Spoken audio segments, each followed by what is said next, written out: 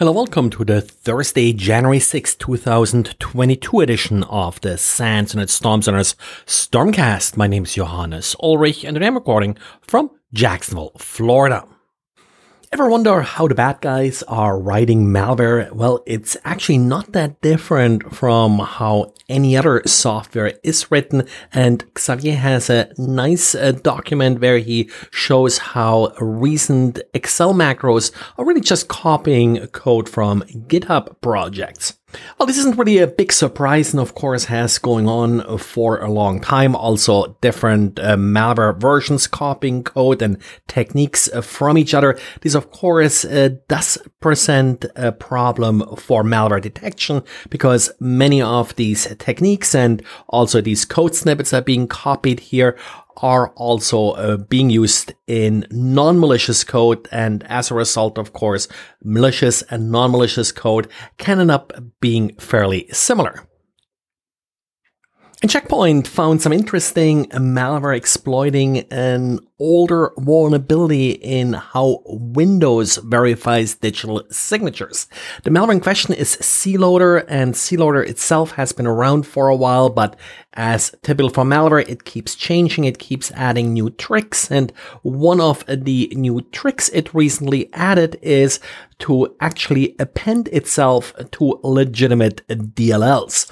Now, this should be detected by the signature that is being used to verify these DLLs, but due to a long-standing bug in Microsoft, if you are appending data to the signature section itself, then it remains undetected. Now, Checkpoint points out that this was fixed originally back in 2012, but Microsoft has removed some of that fix and made it optional again because it had some impact on legitimate software as well.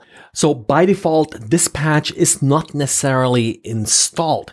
This particular campaign had about 2,000 or so victims according to Checkpoint, so not a ton of victims, but still, this is banking malware, so it is quite bad. If you get hit by it, it will attempt access to your bank accounts and then, of course, steal money. And as usual, refer to the show notes to a link to the full Checkpoint write-up, which also has more details about the bug being exploited. There's also a legitimate remote management software that's being used by this particular attack chain. So again, something that's, at least also used legitimately and does not necessarily trigger any antivirus signatures. The initial downloader script also is not well detected, at least at the point when Checkpoint looked at it. Only 3 out of the 50 or so antivirus products on VirusTotal detected this malicious script. And VMware fixed an important vulnerability in its desktop virtualization products, also in ESXi, affecting the virtual CD-ROM emulation. An attacker would essentially be able to escape the virtual machine and execute code on the hypervisor. In order to exploit the vulnerability, an attacker would already essentially need to be able to execute code inside the virtual machine to access the virtual CD-ROM device.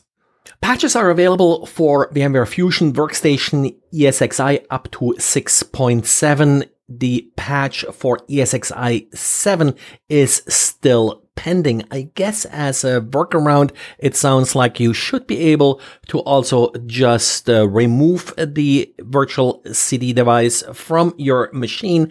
Now, it's often there just because it's needed for the original install of the operating system, but beyond that, probably not really needed to have a virtual CD device on the system. So you may as well just remove it.